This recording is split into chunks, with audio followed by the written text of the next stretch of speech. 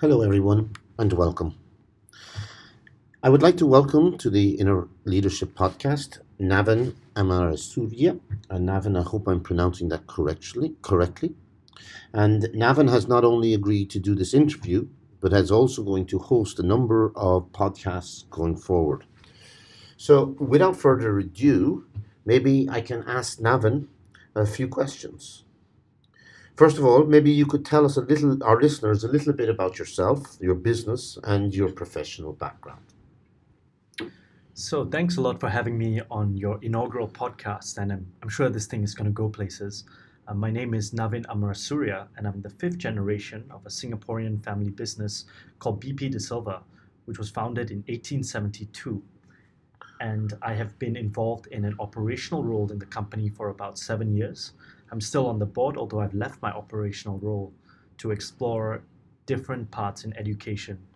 I am passionate about contemplative practice and really happy to be here. The premise of inner leadership is that meditation and mindfulness can help one and one's business be better, more effective, and make a more positive contribution to society as a whole. But that must start with oneself.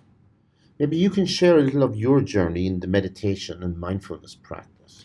My journey into the world of meditation really began with a guy called Matthew Ricard, who was a geneticist who left his work in these incredible universities in the 70s to become a Tibetan monk in the mountains of the Himalaya.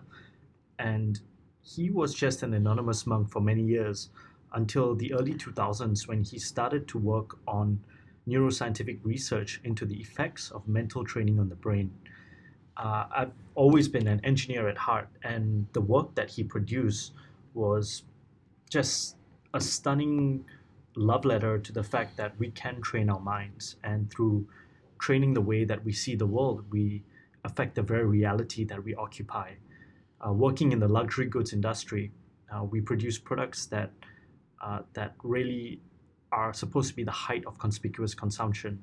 And it was very interesting how some people who were extremely wealthy didn't seem that happy. And the people that were making these beautiful products, the craftsmen, who really materially had a lot less, had a much better quality of life and were flourishing in their work. So, this question of perspective that Matthew first planted in my mind really became more interesting.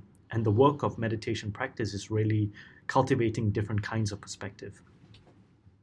That's very interesting. Maybe we can put some links to Matthew's TED Talks in the show notes so that our listeners can learn a bit more of what your inspiration was. Navin, I know that you are a big proponent of the application of these practices into business. And on a practical level, how do you see this actually working? In the business context, meditation, which is a very big term, in my mind is broken into two parts. The first one is sustaining attention on an object or cultivating awareness for a particular moment in time. What this really means is if you're in a meeting with a subordinate or a superior, can you really give this person your full attention? And the depth of that attention ultimately changes your perspective of that interaction with the person. So it's training attention on an object or with open awareness, and then using that focused attention to then consider how your perspective shifts. So, one of the things that we instituted at the previous company I was working at was before every meeting, when people are rushing in, they're putting down their laptops and turning their phones to silent, we all would just sit for a minute. It wasn't long, just 60 seconds in complete silence, and take some time to arrive. And really, what that does is it calms everybody down. Physiologically, your heart rate goes down, your breathing becomes slightly longer and slightly deeper. So, when the silence is lifted and you start to discuss a topic, you bring to it a different kind of energy and a much deeper sense of attention. And ultimately, successful business decisions, or any decisions really, are made with a sound mind or a mind that is clearer and than others. So spending this time, this 60 seconds to really zero in and become calm, that has been shown to lead to a better quality of decision. And did you find much resistance to this? Initially, The 60 seconds seemed like an eternity for some, but eventually people started to relax a lot more. And from a functional perspective, people then sensed how much intensity was brought to the discussion after that, and that attention and that focus ultimately made the meetings, in my opinion, more productive. So by the end of it, this became part of the culture, and once it's in the water, it's just part of the organization's thing. Okay, so what has been some of your biggest learnings, either about yourself or others, in the last few years that you've been exploring meditation and mindfulness? And how do you apply these to your life? That I've had quite recently is that with any kind of habit, it's really important to cultivate the right motivation and really find the joy in the practice itself. I think when I began meditating, I felt that there was a place to go and there was someone I had to be. And the trouble with that is when you train really hard with an outcome, that expectation of outcome kind of prevents you from really diving into the work itself.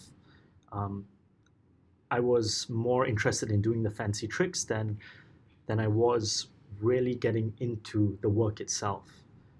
Recently, I've decided to give up the end as much as I can, to focus on the process and not the reward, and really try and cultivate the joy of the process. So if I walk down a street and I see a beautiful tree in the sunshine and I train my attention on it, I know that neurologically I'm building a habit in my brain to direct my attention at an object at any one time and focus very deeply on it. And I hope to bring that into other things as well. So the biggest learning again is never forget about cultivating the right motivation, finding the joy in the process, and realizing the outcome will come if it comes, and if it doesn't, hey, there's lots more time to practice. With regard to others, I don't think I have much learning from others aside from trying to model the behavior myself as opposed to trying to tell people what to do. So it's the classic idea of show, don't tell, and be the change you want to see. Nav, that has really whetted my appetite for your presentation at the Inner Leadership Summit in 2020 in March, for those of you who don't have tickets yet. But for the summit itself, I'd be interested to know what you hope to get out of it. And we have a big lineup of speakers, but is there anybody in particular you're excited to see? That's a really tough question because you have people like Barry Curzon, who obviously spent so much time with the Dalai Lama, and I'm sure the Dalai Lama inspired him to don the robes and deepen his practice. Ung Kok Song, who was managing the entire purse of a country and really having to make decisions on a massive scale and using his meditation practice to improve the quality of those decisions, to people like Chad Ming Tan, who really was the catalyst of the corporate mindfulness movement in the US, Crystal and Greg, who do amazing work in Singapore. I find it very difficult to pick one in particular, but I feel of the people that I don't know very well, Julia Kim from Bhutan, where she's been the director of the Gross National Happiness Division, is someone who I'm really looking forward to listening to, purely because she's trying to create quantitative metrics, or she has established quantitative metrics for, qualitative well-being criteria, which is so important in today's day and age because what can be measured can be changed. And by trying to quantify happiness as imperfect as that is, it gives a policymaker a much more well-rounded set of tools in order to make the right decisions for a country. So I'm really looking forward to listening to her and really all the other speakers as well. Personally, I'm very looking forward to hearing yours. And thank you very much for coming in this afternoon. And I'm also looking forward to the next podcast where hopefully you will be the host. So thank you very much. Very kind of you. Thank you. Okay, guys, that is it for today. I really would like to thank Navin for coming in and sharing his time. I would also like to thank anybody who has listened to this. I hope you have learned something or taken something from it. We are love to hear any of your questions. and we will try to address them in the future podcasts. And also, please go visit our website at innerleadership.global. If you want to come to the summit, there are still tickets available. And we look forward to hearing and communicating with you soon.